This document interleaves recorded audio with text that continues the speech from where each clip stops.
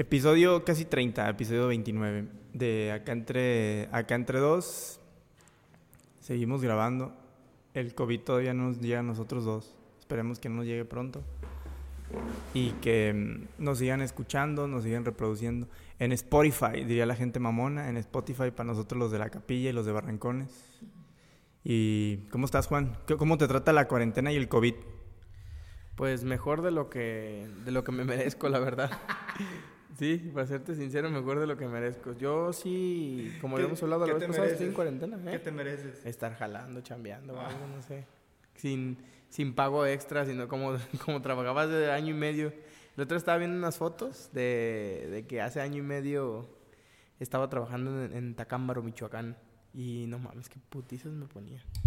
Pero, entonces, por ejemplo, a ustedes que trabajan desde casa, ¿en tu caso les pagan, es exactamente lo mismo?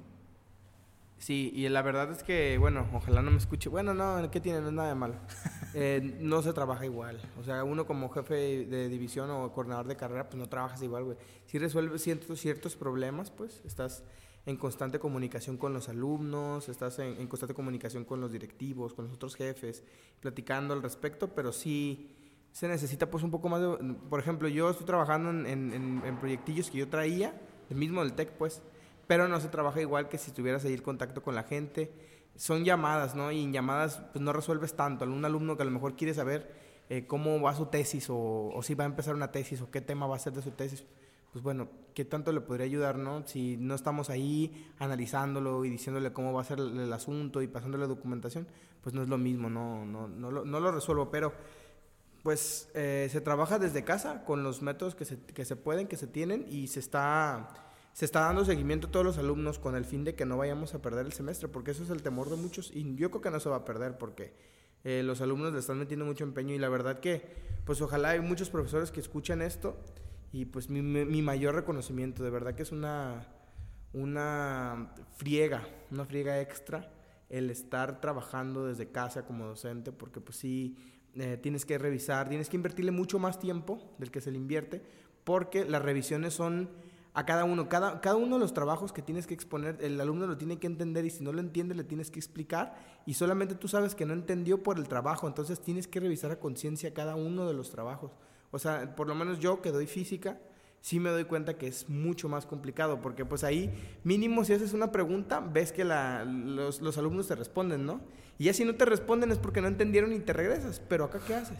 Entonces tú como maestro también estás teniendo ese tipo de clases en línea, te conectas a cierto horario con ellos y les impartes alguna clase. ¿Sí está funcionando también así contigo? O sea, ¿sí te paras y te pones tu camisita aunque andes en calzones y todo eso?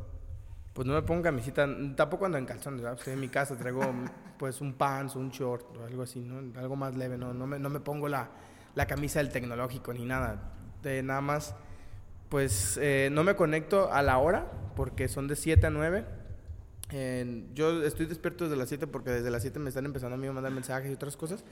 Pero sí trato de que los trabajos pedírselos en esos días.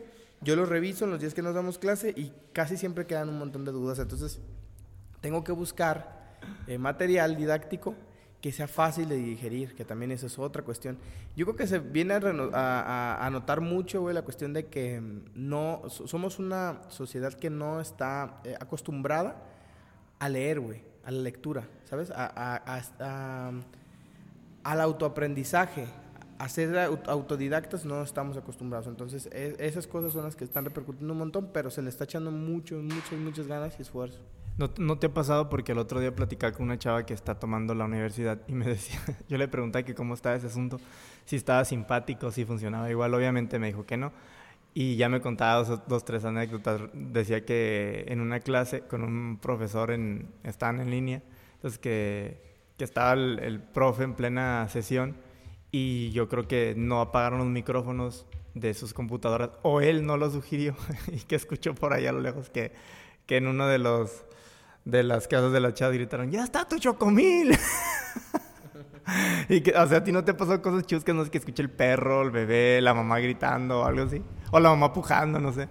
Yo no he hecho clases en línea, te digo, mi materia no es para... lo que pasa es que yo ocupo un pizarrón, a fuerza necesito un pizarrón, entonces no he encontrado algo que yo me sienta cómodo dando una clase en línea. O sea, no soy teórico, no les puedo dictar algo y ya está, no. Lo mío es práctico, entonces busco más material como de videos y esas cosas para que el alumno pueda estar repitiendo lo que no entendió y bueno, diferentes metodologías. Yo no tengo... pero mi novia, ella da... clases de español, entonces ella sí es más teórica y dice que le pasa que se oyen gallos, ¿no?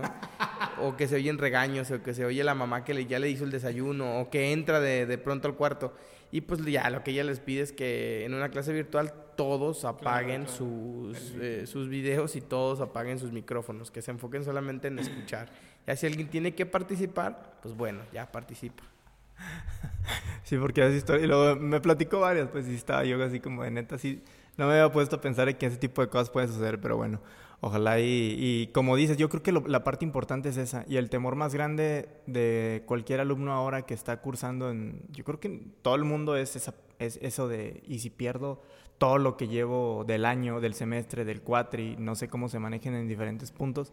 Pero si están trabajando es por algo. Si siguen ustedes trabajando, si los siguen conectando, siguen los chavos en línea, es porque la idea es que no se pierda y que se alcancen. No sé, en el caso de los chavos que se van a titular, que van a terminar una carrera, el estrés yo creo que que todavía es mayor. Y como dices, también un reconocimiento pues para todos ellos que sí le están echando ganas, que siguen trabajando, que siguen intentando y que están ahora sí que fluyendo y corriendo todo lo que da la maceta como para innovar, como para poder tener una clase pues muy decente, aunque sea en este caso a distancia. Entonces un reconocimiento para ellos, para todos. Y para los profes, el otro día vi, nosotros tenemos la metodología de grupos de WhatsApp, ¿no?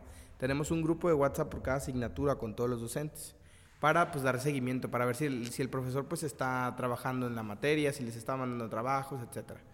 Y sí he visto, el otro día un profesor subió un video a la 1 de la mañana. O sea, no subió pidiéndoles algo a la 1 de la mañana, no. Subió y dijo, ya está listo el video de la clase del día de mañana para que lo vean. Perdón que les avise esto ahorita, a lo mejor ya hay mucha gente dormida, pero solamente quería decirles que ya está para que no se me pasen. O sea, el profesor estaba trabajando en su materia a la 1 de la mañana y aparte a las 7 tenía clase. Entonces ese profesor a las 7 ya les estaba preguntando dudas y les estaba diciendo si estaban todos conectados y estaban en seguimiento. La verdad que... pues mis respetos para esos docentes que de verdad vieron la necesidad o más bien sintieron ese compromiso por no dejar caer el semestre simplemente por no estar de manera presencial, ¿no? Porque es bien importante el compromiso, es bien importante y creo que pues a todos los que les tocó vivir esta parte siendo estudiantes pues estarán de acuerdo conmigo de que sí fue pues sí fue algo muy diferente y complejo, ¿no? El entendernos desde la distancia, pero creo que sí lo vamos a poder superar. Sí vamos a poder superar y yo creo, y si algún alumno está escuchando, no sé, pues que sepa que no creo, sinceramente no creo que vayan a eliminarle su semestre porque pues todo se derrumba. O sea, los de nuevo ingreso, los que van a salir de prepa, todo se derrumba. Entonces no creo que lo vayan a hacer o no creo que alguien vaya a tomar esa decisión solamente por idea, ¿no? Yo creo que no, porque tenemos todas evidencias de que estamos trabajando y de que al final el conocimiento se tiene que ver en examen, que sí se están realizando y sí se va a poder. Yo creo que sí se va a poder. Pues ojalá. Sí, confiamos en que sí, en que no, en que se movió un poquito aquí el escritorio del estudio de grabación, en que no se va a perder. El otro día, la última vez que estábamos platicando, que nos juntamos a platicar y a grabar, hablábamos sobre las cosas que podíamos hacer durante la cuarentena, durante el tiempo que estuviéramos en casa encerrados. Y después vi que por ahí tú compartías una imagen acerca de que si no descubríamos una habilidad, no leíamos un libro, no descubríamos nuevas cosas en nosotros, quizá no era falta de tiempo, sino de ganas, de disciplina. Y después vi un comentario de una persona que decía que no estaba tan de acuerdo y me puso a pensar un poquito en eso. No sé si aún creas o si aún crees que sí realmente tenemos que aprovechar este tiempo en casa, independientemente de las actividades que tengan o que tengamos, como para así desarrollar algo, o no es necesario, o nada más es esta parte de te guardas y no es necesario que aprendas algo.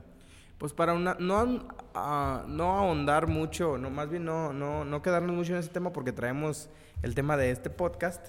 y ya hablamos de eso. No se vayan, gente, no vamos a hablar todo el tiempo de esto. Pues yo lo hablé con él y me dijo que él lo veía desde la perspectiva de que no todos tienen el privilegio de vivir una cuarentena, como se supone que esa imagen lo evoca, ¿no? Por ejemplo, la imagen dice que si tú no te pones a leer un libro, no descubres un nuevo hábito, o no haces un nuevo ejercicio, no sé, lo que sea, no innovas algo en tu vida, te hacía falta disciplina. Yo estuve de acuerdo y compartí esa imagen, porque realmente hay muchas cosas que sí conllevan disciplina. Una de esas en las cuales yo soy muy indisciplinado es, por ejemplo, en los hábitos de ejercicio, ¿no? A mí no me gusta, la verdad es eso, no me gusta como tal hacer ejercicio.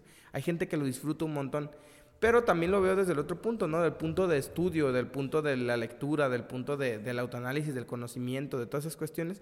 Sí se necesita fuerza de disciplina para dejar de procrastinar tanto, o sea, de dejar de tirar la flojera.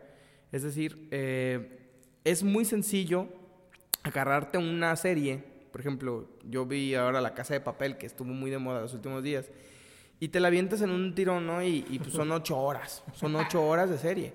Y te la avientas de un sentón. Y es muy complicado el cerrar eso. Es más, es complicado quitarte de la mano el celular viendo TikToks. Porque sí, pierdes horas viendo TikTok, ¿no? De que esto y esto. Y es lo mismo repetitivo. Y sabe, es adictivo. También lo mismo con Instagram, con Facebook, con YouTube, con todas las redes sociales.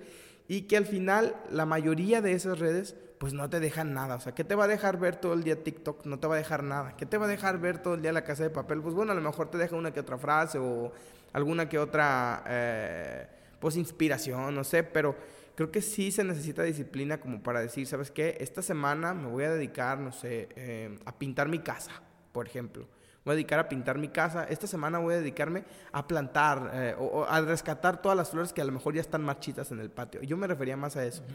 Y pues sí, tiene razón mi amigo en el aspecto de que pues no toda la gente puede vivir así y que tampoco es una condena que quien no lo haga pues está mal, ¿no? Pues si alguien no puede hacerlo, pues bueno, que no lo haga. Pero que pues tampoco sea una meta que esté diciendo todo el año que la va a realizar. Por ejemplo, que desde que inicia el año dice, pues voy a agarrar el nuevo hábito de hacer ejercicio o de leer, o de pintar, o de investigar, o de aprender una nueva lengua, o lo que sea. Y al final llega el año y no hiciste nada, ¿y cuál fue tu pretexto? Pues no tenía tiempo. No, entonces ahí es el punto, ¿no? Que no era tiempo, era falta de disciplina. Sí. En eso sí estoy de acuerdo, y pues también, si no pueden vivir la cuarentena todavía, pues bueno. Y es importante resaltar, o más bien comentar, que en este momento estamos tomando pues medidas nosotros de sanidad, ¿no? Solamente estamos 2, estamos a sana distancia y pues sí tratamos de ser coherentes con lo que estamos diciendo, porque a lo mejor mucha gente está diciendo, ¿y por qué salieron de casa? Pues bueno, también tenemos un compromiso nosotros con lo que es esto. No pudimos realizarlo en línea, lo queríamos realizar en línea, pues bueno, nos tuvimos que juntar en casa de uno de nosotros para realizarlo con las medidas de sanidad necesarias. Sí, para que no nos critiquen. Estamos aquí por el compromiso y tomando las medidas, como decía Juan. Y como tema, porque no queríamos volver al mismo del COVID, que sí es la tendencia, que sí hay que hablar de eso, que es muy válido, pero no, a mí me pasó ayer, por ejemplo. Te despiertas leyendo noticias de esas. Te acuestas igual. Aunque después veas un meme, lo que sea, casi todo hace referencia al COVID. Y yo incluso soñé que tenía gripa. Y soñé que llegaba al trabajo y que me regresaban. Y ya está muy cabrón. Amanezco últimamente hasta con dolor de cabeza. Por estar leyendo yo, estarme saturando, estar pensando, y si mi familia, y si mi mamá, y si mis hermanos, y si hago, y si yo soy el que se enferma. Entonces, queríamos darle un poco de respiro también a este asunto y poder hablar de otras cosas. y poder entretener y poder por ahí que la gente disipe un poquito todo este tema y que agarre otros temas y que se acuerde y que también con nosotros pueda de alguna manera interactuar interactuar con las que vamos a estar, por ejemplo, aquí hablando. Y yo le decía a Juan hace rato si él no tenía así como que algunas historias medias raras, medias intensas en casa, en el trabajo, con sus amigos, o en su niñez o ahora en su adultez, acerca de experiencias paranormales. Ahorita que hay unos podcasts muy buenos que hablan de experiencias paranormales, deberían de buscarlos también para que se entretengan un poquito. Y no sé si tú te acuerdes de algunas o de alguna, vamos contando una y una, no sé si te parezca. Si tienes alguna por ahí que digas, yo me acuerdo de que me pasó y que viví. A ver, cuéntanos. Yo creo que más experiencias sobre fantasmas y eso, yo creo que todos hemos tenido una experiencia extraordinaria o extranormal, que no podemos darle una explicación con las herramientas básicas de lógica, ¿no? Del día a día. Es decir, bueno, por ejemplo, yo sí he vivido, cuando recién murió mi papá con mi abuelita, tenían un perro y el perro le ladraba a la escalera, güey. Era como que se agarraba ladre a un algo en la escalera. Mi abuela lo decía mucho. Mi abuela lo decía, no, pues que el perro le ladra a tu papá y que el perro le ladra a tu papá. Ese perro no quería a mi papá. Ese perro siempre que lo veía le ladraba y mi papá decía, y a mi papá le caía mal el perro.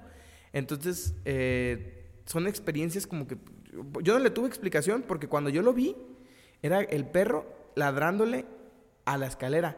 Y hay muchas historias que dicen que los perros, las lagañas de los perros, les dan como, no sé si habías escuchado eso, las lagañas que tienen los perros, ajá, que están bien pegadas al ojo y que les dan la habilidad de poder ver fantasmas, no sé qué. A lo mejor el perro pues, le estaba dando a una cucarachita, no sé, pero a mí sí me causó pues mucha impresión, ¿no? Ese tipo de cosas. O también los famosísimos, bueno, yo cuando era niño era muy collón, era muy llorón. Todos los que me conocen me conocieron de niño, si alguien me está escuchando de la familia o algo, pues coincidirán conmigo en ese punto, ¿no? De que yo era muy llorón, porque yo sí le tenía muchísimo miedo a la oscuridad. Yo le tenía miedo a estar en un cuarto a solas, a oscuras, callado, porque sentía que alguien o algo me estaba mirando, ¿no? Y a lo mejor nada me estaba mirando, pero yo sentía esa como vibra, esa como no sé cómo explicarlo. Pero yo más que eso, pues bueno, a lo mejor la experiencia del perro sí podría ser una paranormal. ¿Tú has vivido algo similar con fantasmas? A lo mejor una historia como tal que nos puedas contar como Fausto, que las cuentas súper chido. Sí, escuchen Fausto, está muy bueno. Todo el tiraje que sacó de una historia verídica. Pues, ¿Tú crees que las lagañas de los perros les sirvan para ver fantasmas? No, yo creo que no. Pero sí creo que son muy sensibles a muchas cosas, los animales, más que nosotros. Y en este caso, por ejemplo, con mi perro, últimamente, tengo muchas, pero últimamente me pasa que cuando estoy solo en casa y mi mamá me dice, a ti te pasan un frego de cosas cuando estás solo, bien raras, bien extrañas. Pero mi perro no reacciona mucho. La última vez que pasó, y hablando de perros, yo llegué y no había nadie. Creo que fue previo a Navidad. Entonces yo llego y me meto a bañar y siempre que me meto al baño empiezo a escuchar cosas. Y yo inmediatamente le intento como que dar una explicación lógica. Son los vecinos y cualquier cosa, ¿no? Yo recuerdo que el perro lo había sacado al patio para que no estuviera haciendo su desorden mientras yo estaba en el baño y mientras no había nadie y no ponía orden. Cuando salgo de bañarme me empiezo a cambiar. Yo iba a salir, me visto y cierro la puerta, ¿no? Empiezo a cerrar las puertas y me doy cuenta que el perro no está en el patio. Y me salí, lo busqué en su casita, me asomé a lo largo y ancho del patio a buscarlo y el perro estaba adentro. Y el perro estaba adentro, pero las puertas, la que da al patio, estaba cerrada con el seguro, con un segurito que tiene y un pasador. Y me pareció... O sea, de verdad no me fui, me quedé pensando en... Es que yo sí lo metí. Y me quedé como con ese sabor medio extraño de mi perro y nunca ladró. Hace poco también me pasa de que exactamente igual me estaba bañando y empiezo a escuchar el PlayStation en la sala que estaba... Hay un juego Call of Duty, no sé si lo vas a conocer. A huevo. Y estaba la matazón. Entonces yo dije, obviamente luego lo relacioné con mis hermanos que ya habían llegado, no había nadie, que ya habían llegado y que estaban jugando. Y ya, me terminé de bañar y cuando estaba ya en el proceso ese del secado y el vestirte para salir, escucho que en el lavadero ahí están como que lavando el trapeador. Pues se escuchaba muy fuerte, entonces pues dije, mi mamá ya está ahí también. Cuando salgo no hay nadie ni ahí, no hay nadie en la casa, en la sala la televisión y el play están apagados, nunca nadie estuvo ahí porque cuando yo salgo al rato salen y resulta pues de que iban llegando. No había realmente nadie, no hubo nadie en el momento en el que yo estuve en la casa. Y como esas, en esta última, bastantes podría contar, pero eso también podría ser una con respecto a los animales. Otra sí, continuando con donde vivimos ahora, en las mañanas mi mamá regularmente se quedaba sola. Ahora mi papá la acompaña porque está jubilado, pero todos los niños a la escuela, yo me iba a trabajar. Mi mamá se va a la tienda y previo a irse a la tienda le habla al gas. Entonces se va a la tienda. Cuando regresa, el señor del gas está en el cancel, como que hablándole. De hecho, movía las cortinas para que mi mamá, según eso, lo viera. Y cuando llega, el señor le dice, oiga, pues es que ya tengo rato aquí y nadie me abre. Y mi mamá le dice, ¿sabes qué? Pues perdón, me fui a la tienda, shalala, ¿no? Y le dice el señor, no, pero es que sí hay gente ahí. Y mi mamá le dice, claro que no, yo estoy sola en las mañanas. Entonces mi mamá lo primero que pensó es, un cabrón se metió. Un poco extraño porque mi perro está en el patio y si alguien se mete por el patio, ese güey se los traga. Y le dice el chavo, le insiste, le dice, sí, desde la cochera se ven las escaleras. Y le dice, alguien subió por las escaleras. De hecho, cuando sube, yo le hablé, le dije, hey, ya llegamos, el gas. Y por eso estaba insistente. Entonces mi mamá le entró la espinita y le pide al señor que se pase. Le dice, oiga, hágame un favor, yo estoy sola, yo estoy segura que no hay nadie. Y el gasero se pasa, pero ya sí también, dice mi mamá, ya también se metió así como con miedo y sube hasta la segunda planta y revisó toda la casa y también no encontró nadie. Ya fue una anécdota así como de risas, jijiji, pero un poco de nervio. Y es otra de las historias de últimamente que nos han sucedido en la casa. ¿Tú crees en fantasmas? Sí, yo creo que sí. Pues son vibras, es energía, ¿no? O sea, sí creo que por ahí quede algo medio atorado en el limbo. Yo soy muy, muy escéptico, la verdad. ¿Pero no te han pasado cosas así? O que tú hayas visto, que hayas sentido, que te hayan platicado, aparte eso de que cuando eras niño te sentías observado. Pláticas sí, un montón. Pláticas sí me han contado un montón, pero de yo ver no. La única sí más paranormal que yo no le tengo ninguna explicación fue una vez que fuimos al Panteón de Belén. Entonces en el Panteón de Belén estábamos grabando y estábamos viendo pues todas las tumbas. Hay una tumba de la que más me gusta, es la que el vampiro que creció un árbol en su tumba porque le clavaron una estaca en el corazón y de la estaca creció un árbol. Se me hacía muy poético, muy chido, ¿no? En ese entonces. Entonces, en esa tumba, una amiga mía, que se ha de acordar, no se escucha, se llama Alba, pero ella es una vieja amiga de la secundaria, traía una de estas camaritas de las, bueno, no es como camaritas, son camarotas, de las de antes, ¿cómo se llaman? No se llaman VHS, pero bueno, de estas cámaras grandes, gordotas, no sé, que tienen como una pantallita a un lado y así, ¿no? Entonces se agarra grabando y empieza como que a asustarse y a gritar. Así, ¿qué onda? ¿Qué hace? ¿Qué sabe qué? Y entonces así como, todos en la secundaria, pues incrédulos, y así, ay, qué esta morra que trae. Total que se asusta tanto, apaga la cámara y se abre de la bolita, pues se quita de la bolita, se pone a un lado y empieza como a temblar, ¿no? Así como que muy, muy asustada. Entonces, ¿qué pasó? Algo pasó enfrente, estoy segura que no sé qué. Y todos nos quedamos como, ¿qué onda? El guía, porque había un guía, dijo, a ver, préstame la cámara, y agarró la cámara y retrocedió, y neta, algo blanco, te lo juro que yo lo vi con mis propios ojos, algo blanco pasó así, pero lentamente, no tenía forma humana, no tenía forma de animal, no tenía forma de nada, era como una nube de vaho, así muy intensa, muy densa, blanca, que pasaba por encima de la tumba, y yo la vi, y la muchacha como que por unos segundos, como por 5 segundos, la siguió, y se sube al árbol, la de esta nube, y ¡fum!, desaparece, se difumina, así como si fuera gas. No pudo haber sido ni humo de cigarro, ni gas de un café, ni nada, o una aspiración de esas cuando tienes frío, porque estaba haciendo mucho frío. No podía ser porque esas son como efímeras, como así, como que se van de la nada, ¿no? Y esa no se fue, se mantuvo la misma forma, así como redonda, ovalada, y por toda la tumba, y se ve que se detiene, y sube y se desaparece. Eso es lo máximo que yo he visto y que no le di ninguna explicación. Sin embargo, no sé si yo creer como tal en fantasmas. Creo que, pues bueno, sí es difícil entender porque yo no lo he vivido, ¿no? Y desde la experiencia del otro, pues bueno, a lo mejor yo intenté explicarme, ¿no? Pues a lo mejor algo en la cámara, no sé, pero de verdad que no sé si ahora ya por a lo mejor el tiempo, no sé si te pasa, pero ya cuando pasa el tiempo las historias en tu mente empiezan como a tener diferentes sentidos, ¿no? Y ya a lo mejor todos lo recuerdan de maneras muy diferentes. Bueno, en ese aspecto yo sí me acuerdo recordar a la nube como tal, blanca, y el chavo guía nos dijo que no nos preocupáramos, que porque los malos espíritus o las malas vibras no son blancas, son negras, que nos estaba acompañando y que era un ángel.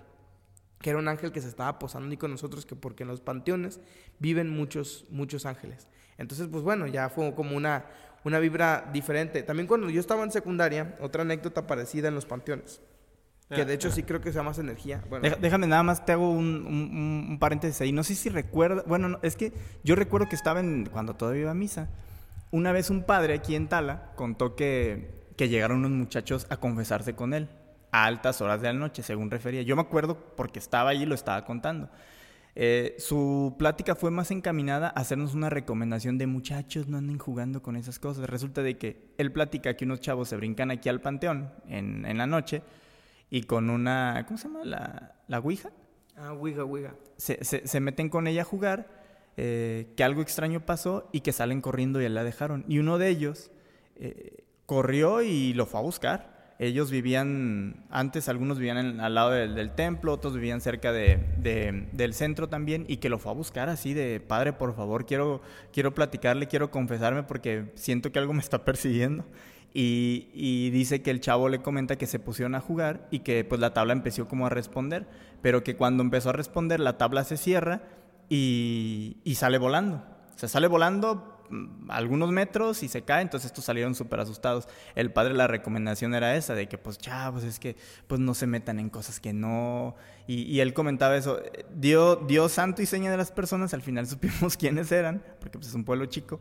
Ya no tuve la oportunidad tal vez de nunca preguntarle, pero también me causó así como que... Y yo, por ejemplo, yo siempre he dicho, jamás jugaría esa pendejada. O sea, ni de chiste, es más, ni la tocaría así como... No sé, como que le tengo un respeto, no sé, por las películas, por ese tipo de historias, que creo que no sería como que tan conveniente hacerle al héroe ahí. Es que sí tiene que haber una explicación, ¿no? De lo que somos, de la energía que... Porque, por ejemplo, cuando entra alguien a un cuarto que trae una vibra muy negativa, todos lo sienten. Y no me quiero meter acá de los astros y de los colores, de su aura. Y no sé de eso, ni me quiero meter en eso, pero sí hay personas que se sienten... por ejemplo, a mí me ha pasado que con ciertas personas, que no voy a decir su nombre, pero lo tengo bien en la mente. Pero saludos fulano. No, pero lo tengo bien en la mente. A ese señor le tengo muchísimo respeto y admiración. Pero es una persona muy fría en el aspecto, en sus movimientos, en sus rasgos, en sus ademanes, en su forma de hablar. Es una persona muy recta y fría y cree mucho en esto. Él se autodenomina mago. Él dice que él es un mago, ¿no? Y yo no se lo creía, pero una vez entró en un cuarto donde yo estaba y se trajo detrás de él una brisa fría, güey, pero fría. Y yo sentí así como que escalofríos en la espalda. Ese día él nos empezó a contar unas cosas que él traía de unas investigaciones que había hecho, no sé qué, acerca de eso, ¿no? De las energías que traemos cada quien y no sé qué tanto. Total que ese día en la noche, yo cuando llegué a mi casa, llegué encandilado en el punto en que, pues bueno, en el camino sí hice como una media hora desde donde estaba, eso fue en Guadalajara, fue allá por Federalismo, y hice como una media hora, 45 minutos hasta donde yo vivía acá por Periférico, por López Mateos. Y en ese periodo no sentí nada, no vi nada, yo iba acá en mi celular bien a gusto, se me hace que me fui en un Uber porque ya ni camiones había, y no sentía nada. Cuando llegué a la casa, empecé a sentir otra vez ese escalofrío porque me lo empecé a imaginar al señor y empecé como que a rememorar todo lo que dijo y como quererlo analizar y verlo así más profundamente, y vi algo verde, vi así como a lo lejos. No sé si me explico. Como ¿alguna vez te has dejado una lámpara en el ojo? Sí. Y que cuando cierras los ojos ves algo, un destello. Ah, pues como ese destello, pero verde así, verde hoja, güey. Verde árbol. No sé cómo explicarlo, pero es un verde de vida, pues. Y lo vi a lo lejos, que anduvo por el muro y desapareció. Yo se lo adjudiqué a algo mental, ¿no? Así como de que yo venía encandilado, a lo mejor por todo lo que nos había dicho, que la verdad fue una muy buena charla, una muy buena plática, así como de encuentro con uno mismo. De hecho, por eso lo respeto mucho al señor, porque esa es la plática que él trae. Y pues algo tiene de conocimiento que te lo comunica con cierta energía. Entonces yo sí creo que haya energías que podamos controlar y que no las conocemos, o a lo mejor no las podemos controlar, pero sí las podemos atraer o repeler. Y yo sí creo en eso. Y creo que cuando uno muere, que cuando uno se va, mucha de esa energía todavía se queda aquí. Y que eso es al final lo que repercute, pero porque al final de todo, pues sí tiene que haber pues algo malo o algo bueno, ¿no? Que no creo que infiera directamente, o sea, yo no creo mucho en la parte de, por ejemplo, ahorita con el coronavirus, que si tú rezas un montón a alguien no le vaya a dar coronavirus. O que si tú rezas mucho, Tala se va a salvar del coronavirus. O si pones una hojita blanca en la puerta de tu casa, yo no creo en esas cosas. Lo que sí creo es que eso depende cómo tú manejes la energía que tengas adentro, lo puedes atraer o no lo puedes atraer. En eso sí puedo creer, ¿no? A lo mejor si es algo científico, no te creas una barrera que seas inmune a la enfermedad, tampoco estoy diciendo eso, ni nada de ese aspecto que tenga que ver, ¿no? Simplemente estoy diciendo que hay muchas personas que manejan cierta energía por cómo hablan, por lo que saben, por el conocimiento que tienen, de tal forma que se logra percibir y se logra sentir en el otro. Pues bueno, yo no sé si en eso traduzcan fantasmas. Yo creo más, ya hablando de cosas paranormales, y de hecho esta semana pasó algo bien interesante, güey, en los seres de otro planeta. Los seres de otro planeta. Los ¿cómo se dice? Los extraterrestres, marcianos, no sé, como le quieras tú decir. Pero en eso yo creo que sí tengo poquita más creencia. Sí. Esta semana pasó que la NASA en su Twitter oficial publicó las primeras fotografías, güey, y las publicaron, no sé por qué lo hicieron, pero publicó 2 fotografías de pruebas que ellos tenían de los ovnis. Que eso prácticamente para mí, o no sé, para mucha gente como para mí, fue como de, ¿por qué la NASA está publicando esto, no? O sea, está aceptando realmente que tiene pruebas de vida en otros planetas, ¿y por qué hasta ahora? No sé. Yo vi eso y no sé si esa nota era verdadera y si viene acompañada de lo que dices, pero había leído, no lo abrí la verdad, que la NASA estaba abriendo archivos secretos, que estaba abriendo para esta, ¿cómo se dice? Para esta cuarentena, la gente que pudiera ver unos archivos que tenían respecto a pruebas contundentes de que los extraterrestres sí nos habían visitado en varias ocasiones, o que incluso ellos tenían por ahí algunos. Yo también creo mucho en eso. Y lo otro, hablando acerca de las vibras, creo que quien maneja ese tipo de energías, como decías, es más propenso a contar 1000 historias así. Es más perceptible, como en el caso de los perros o de los animales que decíamos. La gente que es como que más sensible, le suelen pasar más cosas o cuenta más. Yo también he conocido, y muchísima gente y más gente mayor nos ha contado o me ha contado a lo largo de mucho tiempo, que si fulanito, que si yo vi, que si me curó, que si no sé qué. A nosotros nos pasaba mucho de niños, a mi hermano Iván y a mí. No sé ahora, sí intento también darle como que una explicación lógica, decir, era pinche paranoia de los dos y nos la contagiamos. Pero nosotros jurábamos que cuando nos íbamos a dormir, porque dormíamos juntos de niños, de muy niños, no sé, primaria y kinder, en que veíamos ese tipo de sombras como que blancas, compactas, que andaban en el cuarto, que caminaban y se regresaban y no nos dejaban dormir. O sea, pasó muchísimo tiempo. Y mi mamá cuenta muchas cosas también acerca de nosotros. Por ejemplo, la otra era acerca de que una de las que siempre cuenta, y hace poco en un cumpleaños lo contó, a un cumpleaños al que por cierto no fuiste, a las personas que estaban ahí nos decía que... El pozole, ¿ah? Ajá, es que siempre hay pozole. A mí de niño me bajaban de la cuna, güey.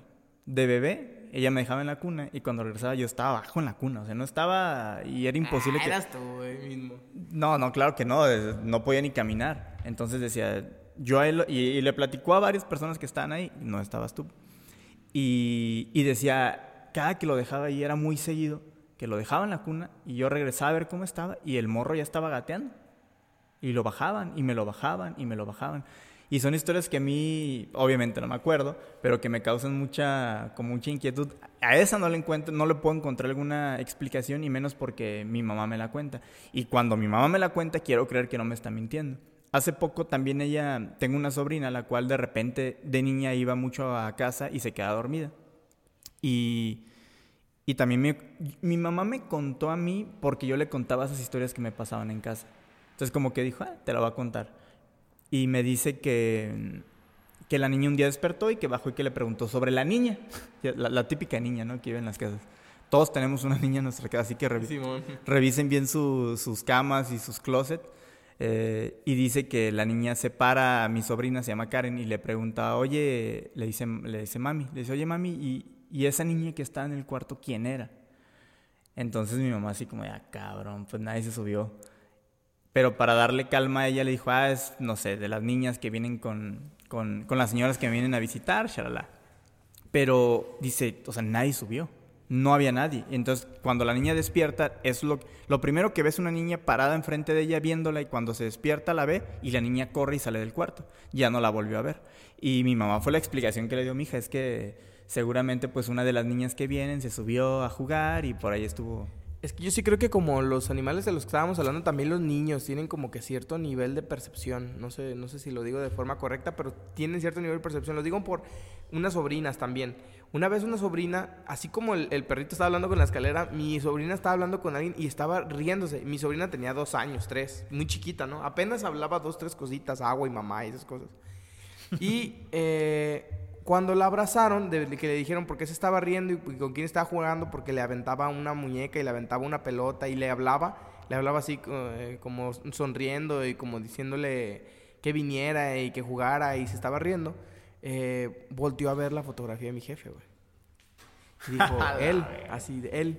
Y tú, ¿qué onda? Él ya tenía pues varios tiempo que había fallecido. Ajá. A ella la conoció recién nacidita, güey. Mi papá tenía como 1 año o 2 que había muerto también, la edad que tenía la niña. ¿Pero la seguía mucho tu papá? Mi papá era muy niñero. La cargaba mucho. Mi papá era muy niñero. Él, todos los niños lo seguían y él seguía a los niños.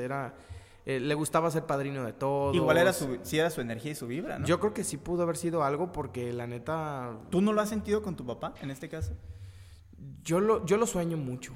Yo lo sueño un montón. ¿Y tú eres de los que cree que el sueño sí realmente te está diciendo algo? Yo creo que sí es un lenguaje. Yo creo que los sueños sí son un lenguaje con las personas que dejan la energía, porque es como que... Yo creo también... No a ver, Juan, pero ¿eso te queda más en calma? ¿Eso te genera más calma o más incertidumbre? Por ejemplo, un día, hoy lo sueñas que estuviste con él, que estuviste hablando, o que platicaste, que lo viste, que jugaste, lo que sea.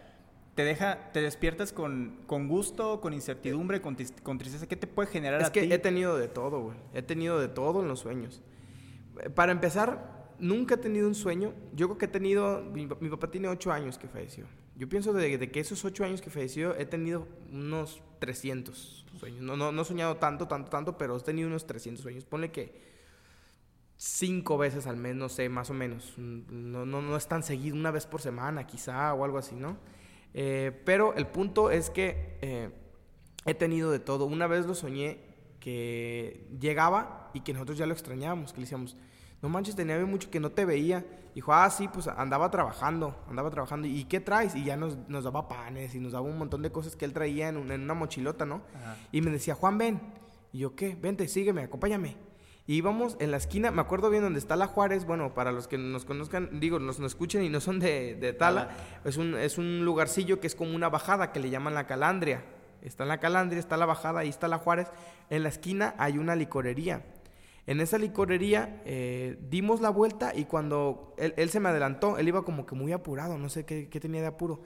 Dimos la vuelta, y cuando dieron la vuelta lo tenían pegado a la pared. Ajá. 4 gentes, y le empezaron a disparar, güey. Y yo me metí y así como gritando, no sé, como muy desesperado, me acuerdo, y lo abracé, y las balas me traspasaban a mí y le daban a él, güey. Y era como de yo bien desesperado, no. Y era así como, la cara la tenía como estoica, como seria. Muy como... angustiado también. Él no decía nada. Yo no le vi la cara como con dolor ni nada. Y murió ahí. Cayó de rodillas, y yo lo tenía así como que abrazado. Y le decía, no te mueras, que no sé qué. Dijo, no estoy muerto. Y ya, se acabó el sueño. Eso fue lo último que me dijo, no estoy muerto. Y se acabó. Y después, ese sueño se repitió como unas 3 veces, güey. Y ya al final cambiaban las palabras que él decía, pero siempre, no sé por qué, en esa esquina, güey. Allá a la vueltita, me acuerdo bien del tejabán, me acuerdo bien de las cortinas, de todo de ahí, de esa esquina, a la vueltita, ahí lo tenían así como en un paredón, como cuando mataban a esas gentes en la Revolución Mexicana, que los ponían así de frente y los ejecutaban. Nunca le veo los rostros a la gente, nunca sé quién los mata, por qué, pero lo matan. Y como dato curioso, jamás, en ningún sueño, yo lo he percibido a mi papá como muerto. O sea, yo no tengo la conciencia de decir, estás muerto. Es que tal vez ese es el mensaje, ¿no? No sé si sea una necesidad mental como de cuando te sientes angustiado, cuando ya sientes que ya tienes mucho tiempo que no ves a alguien y lo sueñas como para decir, bueno, pues ahí está, ¿no? Mínimo en un sueño, no está de todo desaparecido o olvidado, ahí sigue en el sueño. Entonces, yo sí creo que es más una necesidad corpórea y que el sueño lo traduce en eso. No sé si él se meta en sueños, no sé, porque los discursos que siempre me da, una vez, hace ya años, tumbaron el mercado viejo y erigieron uno nuevo, lo construyeron y pues, mi mamá trabaja en el mercado, ella vende mariscos crudos ahí en el mercado. Una vez soñé con el mercado viejo y mi papá vendiendo. Y que yo llegaba y lo saludaba y me decía, ¿ya almorzaste? Y te juro que me acuerdo que sentía algo, sentía así como de, cabrón, ¿qué estás haciendo aquí? Pero no era como que ¿qué estás haciendo aquí? Porque tú ya estás muerto, ¿no? ¿Qué estás haciendo aquí? Ya tenía un montón que no te veía. No, pues aquí yo tengo ya rato. Y en ningún momento yo me di cuenta de, esto es un sueño, nada más me decía, ¿quieres almorzar? Sí, íbamos, compramos algo de almorzar, de la nada ya teníamos el almuerzo ahí con un jugo, nos lo tomábamos y empezábamos a cotorrear. Así de, no, pues que cómo te ha ido, no, pues que hace rato fui y así hice esto y esto y esto, y cotorreamos y se acaba, y ahí está el sueño. Y la mayor parte de los sueños siempre platicamos, pero no te puedo decir yo que sí sea él, porque en ningún momento yo he tenido un sueño donde la plática sea muy profunda, así que, que él me diga, como los sueños estos de las novelas y de los cuentos, ¿sí? Hijo, estoy contigo. Cuídate mucho. Cuídate mucho. Cuida a tus hijos. O sea buen hijo. Ajá. Sea buen hijo. Respeta a tu mamá. No, jamás. Yo lo veo, lo recuerdo y lo sueño como la vida cotidiana, pues. Con sus manos todas sucias porque trabajaba de herrero, ¿no? Y agarraba mucho acero y se le ensuciaban las manos. Con las manos todas sucias y callosas. Con sus lentes, bien sudado. A veces bien perfumado y bien cambiado. O sea, nunca lo he soñado en algo así que tú digas, mi papá me dio un mensaje desde el más allá, ¿por qué no? Simplemente lo sueño como una necesidad de no sentir que me dejó solo o algo así, no sé. Y por ejemplo, en este caso, tus hermanos que puedan platicarte o que les hayan platicado alguna historia de que lo vieron, sintieron, no de sueños, pero más eso de que lo sintieron, lo vieron. Mis hermanos son muy herméticos, ellos no platican mucho de esas cuestiones porque sí es muy sentimental el asunto. O sea, sí cuando hablamos de eso, sentimos que es mejor no hacerlo, no hablar, porque sí se pone la cosa muy sentimental. De hecho, la persona con la que menos hablamos de mi papá es con mi mamá. Ella no llora, ella no es una persona que se agarre llorando, pero sí es una persona que no, ¿cómo te quiero decir? Ella evade mucho el tema porque sabe que es un tema doloroso y que no sirve de nada, a lo mejor y ahorita el llanto, porque esa es la verdad. Ella así nos ha criado y así nos ha dicho, y también mi papá así decía, ¿no? Que no sirve de nada ya llorar cuando ya pasó algún tiempo de la muerte o lo que sea. Y no lo hablamos mucho. No sé si ellos hayan tenido una experiencia ya de sueños de que mi papá les dijo algo. No creo, porque sí lo hayan dicho, ¿no? Pero todos lo soñamos. Eso sí, todos lo soñamos. O que lo hayan... Porque, por ejemplo, también pasa mucho... Ya no las he escuchado. No sé si es porque me he ausentado de esas pláticas con la gente mayor y que luego tiene 1000 historias por ahí. Pero a mí me pasaba... Yo escuchaba de niño muchas historias de unas personas, amigos de mis papás, que decían... De hecho, una vez creo que hablaron de mi hermana. De que la habían visto en tal parte. No sé si has escuchado esas historias de que la ven en tal parte, pero está en otra. Sí. No, a mí me pasó con mi papá que lo veían y que le iban y le decían a mi abuela. Una vez le pasó que un señor le fue a llevar un elote, un chayote, o sabe qué le fue a llevar así de comida. Dijo, se lo mandó Juan. Y tenía a mi papá 4 semanas, yo creo, 5 semanas. Y pues mi abuela, pues obviamente... Sí. O sea, se derrumbó, ¿no? Se cayó, se derrumbó completamente en llanto y no sé qué. Y siempre recuerdan esas cosas, ¿no? De que a lo mejor el señor lo quiso hacer así como... No sé, son teorías mías. ¿Como un buen detalle? Como que el señor quiso decir, se lo mandó su hijo porque su hijo era mi amigo, no sé, porque pues todos se dieron cuenta en el barrio, no mames, fue un funeral grandísimo, fue muchísima gente.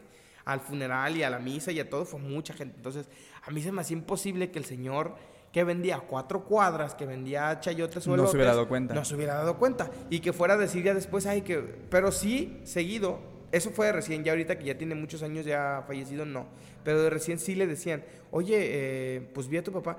Una vez, me acuerdo, que mi papá era de pocos amigos, pero los amigos que tenía eran amigos cercanos, ¿no? Sí. Entonces, que incluso ustedes conocían. Uh-huh. Uno de esos amigos, no los conocíamos tanto porque se dejaron de ver, pero yo sabía que era su amigo porque él me platicaba historias de él.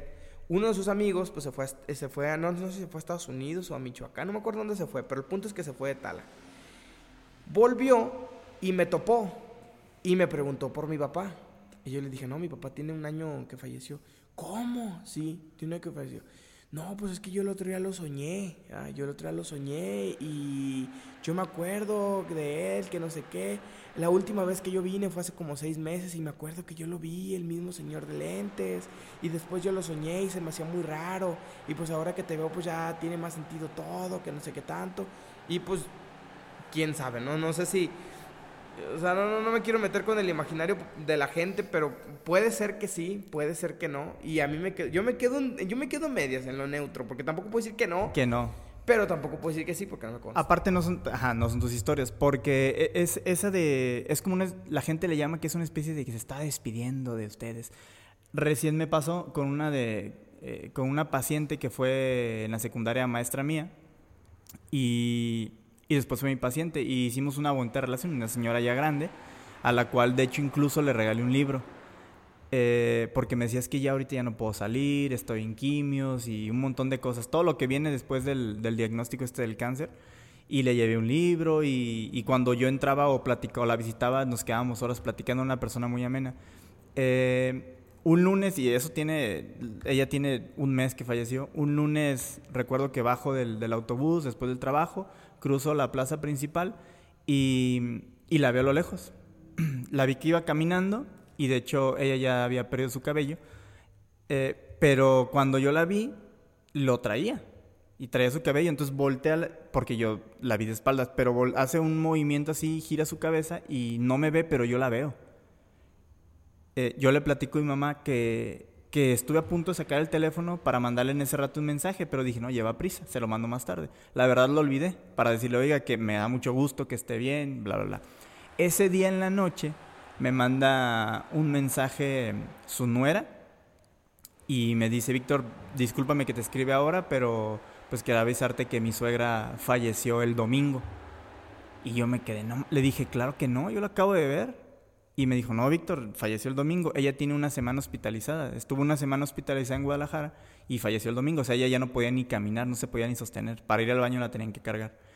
Y, o sea, yo juro que la vi. Y ella me dijo, pues, sabes que yo no te puedo dar una explicación lógica. La verdad, no me quiero meter en esos detalles, pero te aviso porque sé que era amiga tuya. Y de hecho, ya hasta hoy la enterramos y chalala. Y para mí fue así como que... Sí me quedé como que medio sacado de onda. No intenté buscarle más explicaciones. Hubo mucha gente a la cual le platiqué que me comentaba lo mismo acerca de, ¿sabes qué? Es que igual se quiso despedir de ti o fue una forma de decirte, oye, ya estoy bien. Pero sí fue así como que una experiencia a mí muy extraña. Es que yo sí creo que, por ejemplo, si yo me muriera, yo sí estuviera desesperado a lo mejor por dar como un último adiós, un último aliento, mínimo lo que llaman de recoger sus pasos, ¿no? De despedirte del mundo terrenal, así, decir, ¿sabes qué? Pues esto ya es mi último. A mí se me hace eso como algo como muy chido de pensar y como que te da como un último aliento, ¿no? De decir, a lo mejor me voy a ir de repente, me voy a ir de la nada, no sé cuándo me voy a ir, pero pues quizá si hay un Dios, el Dios es tan misericordioso, piadoso, que me va a dar como una última oportunidad para... Lo que sí yo tenía dudas es que, por ejemplo... ¿Sí te la daría Dios? La gente... Misericordioso si eres un pinche hereje. Sí, sin duda alguna. Porque no soy mala persona, güey. Yo no me considero una persona mala. Entonces, creo que eso tiene más importancia para Dios. Si hoy te murieras y si estuvieras en tu cama ya ahí casi agonizando... ¿Tú pensarías en algunas personas con las que tuviste o con las que tienes un pendiente que te hubiera gustado como que platicar la última vez? ¿O es que decirles algo? a eso me refiero. Que a mí me daba mucho coraje al principio. Y ahorita pues no me da coraje, me da igual. Pero al principio me daba mucho coraje que se acercara gente. Una vez se acercó un señor que le arreglaba unas sillas a mi papá. No, era un señor así X, pues. Yo no vi que mi papá tuviera ninguna relación con el señor ni nada, nomás pues la relación aquí del pueblillo, de que nos conocemos. Y ese señor vino a decir, no, si estaba tal día trabajando ahí, yo lo vi. No, hasta me saludó. Yo dije, a ver, jefe, si de verdad viniste, ¿por qué viniste a hablarle al señor de las sillas. ¿Por qué no viniste Ajá, conmigo a hablarme. despedirte? Sí, también, Soy mamá. tu hijo, el más grande. ¿Por qué no le hablaste a culero, Manuela, sí. a mi hermana? ¿Por qué tuviste que ir con el señor de las sillas? ¿Por qué tuviste que ir a despedirte al señor de las sillas y no de tu hijo, de tu esposa, de alguien, pues, que te... Con el que no había una relación estrecha, así como... Yo me enojaba cuando de recién tenía poco que había fallecido y que esas cosas me contaban. Yo decía, ay, que mi papá va a andarte despidiendo de la señora. Por eso digo los tejuinos. que soy un poco escéptico en ese asunto. Lo que sí da para pensar, pues, es el tema del recogimiento de los pasos o de la energía que se queda o de las imágenes que puede rescatar. Porque si hay algo es cierto y eso... bueno, no sé si sea cierto, pues, pero eso sí lo he vivido. Es que los muros recogen sonido y los dejan ir. A mí me ha pasado y con cosas así súper pequeñas. Por ejemplo, una vez se me cayó algo, se me cayó una tabla en mi casa y se oyó un ruido, pero fuerte, ¿verdad? Así, de una tabla chocando con el una piso. reacción. Ajá, exactamente. Mi hermana gritó y pues así como normal, las reacciones normales. Pasaron 2-3 semanas y te juro que en la noche, como a las 2-3 de la mañana, te lo juro que volví a escuchar exactamente el mismo sonido y exactamente el mismo grito repetido. Entonces, todos estaban dormidos y nadie se despertó. Yo fui el único que estaba despierto y lo escuché. Pues no sé, ahí... Saliste a ver qué onda. Yo me levanté, fui a ver qué onda y ¿sabe qué onda? Y la verdad que sí me dio algo de miedo. Después dije, a lo mejor fue en la calle. Dije, no manches, se escuchó exactamente igual que cuando se cayó la tabla.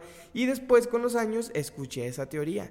Que es una teoría que se me hace muy chida, ¿no? De sentir, pues, que el espacio que te rodea interactúa contigo mismo o con los sonidos que puedes generar y que después te lo regresa como en un eco detenido o algo así. ¿Y qué tanto crees en eso? ¿Has escuchado a la gente que dice que el diablo se aparece a las 3 de la mañana? ¿No te ha pasado que te levantas exactamente a las 3 de la mañana? A las 3:33. Sí, de hecho, ayer me dormí como a las 4 de la mañana. Bueno, hoy me dormí como a las 4 de la mañana, no tenía nada de sueño. Se me está moviendo el reloj biológico. Pero no, o sea, no despertaste, más bien no te habías dormido. No me había dormido y sí me fijé a las 3:33 así, si algo pasaba y pues no, pasó No, pero el que silencio. tú te despiertes, que por alguna cuestión te despiertes a las 3 de la mañana. No, jamás me ha pasado. Es que a mí me pasa muy seguido. A las puras 3. Pero no estoy pensando en nada, no estoy soñando en absolutamente nada. Ahora, no me contestaste tu pregunta. Si ahora te estuvieras muriendo, habría en este momento, hoy lunes 6 de abril del 2020, te estás muriendo, ¿habría alguien con el que te hubiera gustado así como que aclarar algo, despedirte o cualquier cosa? Pues sí, porque ¿no? igual Depende cómo muera. Porque igual te pasa, podrías decir, pues obviamente con mi mamá, con mi novia, no sé. Pero ellos están ahí, te estás muriendo, estás agonizando, ya los tienes ahí, a los básicos. ¿Habría alguien con el que, puta, sí, en este momento... Sí, amigos cercanos o algo, no sé. Es que depende de cómo muera. Por ejemplo, si ahorita saliendo de aquí, de la casa, Sí, me atropellan, no hay ni chance, ajá. Ajá, no hay ni chance. Si tengo a lo mejor ya un periodo de enfermedad, que es algo muy culero, es algo muy gacho, pero por lo menos pues tienes la oportunidad de analizar tu muerte. Por ejemplo, yo a alguien que respeto mucho por cómo vivió sus últimos años de vida es a mi suegro, don Jaime Madrigal. Ese señor tuvo la fuerza de ir a comprar su tumba, de arreglarla, de arreglar los papeles, de todas esas cuestiones de la Mutual Guadalupana, ir a pagar muy fuerte. Y de escoger su ataúd, todas esas cosas, hacer su testamento, porque él tenía cáncer y él sabía que la muerte le iba a llegar inminente, ¿no? Y que solamente lo podía salvar un milagro, pero que era pues muy poco probable.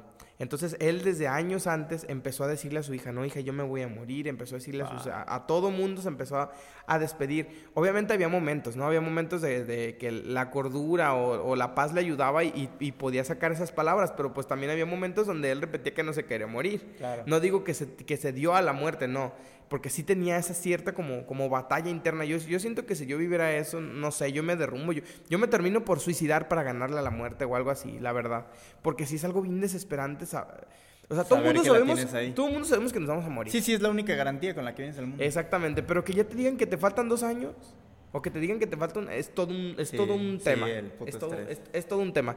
Díganos, porque ya nos estamos pasando un poquito del tiempo, si les laten este tipo de temas también, ahí coméntenos en el SoundCloud, en el Spotify no tiene comentarios, pero igual en el Facebook, métanse en Acá Entre Dos, denle like y coméntenos en el último video, donde esté la publicación de este podcast.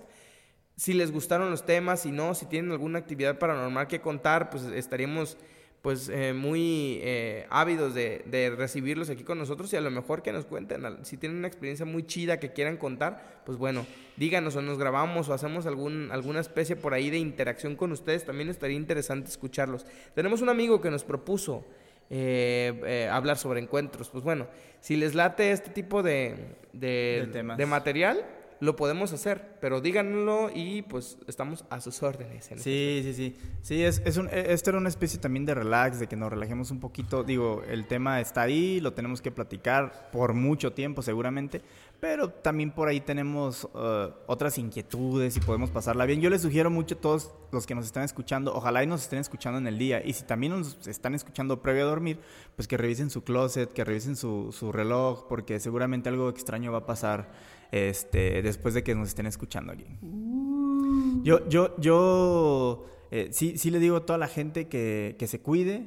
Como último comentario, no es algo que estamos inventando, pero que se cuide, que trate de no salir, a menos hacer las cosas básicas. Recién me encontré con, no sé si viste esa noticia, el montón de tráfico que había a la salida a Vallarta. Hubo gente que de Tala que hizo 4 horas para regresar porque el tráfico está intenso, porque pusieron un filtro. O sea, por favor, en las playas los están regresando, ni le hagan al cuento, ni al vivo, sí, porque vi gimnasios ya abiertos en Guadalajara, con gente muy molesta publicando que pues no se vale cuando otros están cuidando, los médicos y los enfermeros en particular, pero sí, hay que cuidarnos por ahí. A mí me gustaría mucho, Juan, que me complacieras con Golden Ganga, que se llama Aire, es una canción más relax, por ahí que nos puede... A mí esa canción siempre que la escucho me pone muy de buenas, que hoy no estuve tan de buenas en todo el día, pero que igual puede funcionar para todos. Consuman podcast, consuman ese tipo de material de internet y nos seguimos viendo aquí. Muchas gracias por escucharnos en este su capítulo 29 del podcast para nada favorito, de cuarta o de quinta, de la que ustedes quieran ver, nomás la cuarta transformación, ¿no? La 4T. de lo que quieran menos de la cuarta, y pues nos vemos para la siguiente semana. No, sí, la cuarta T. Estamos contigo, AMLO. No, yo no estoy contigo, AMLO. Yo sí te amo. Yo no.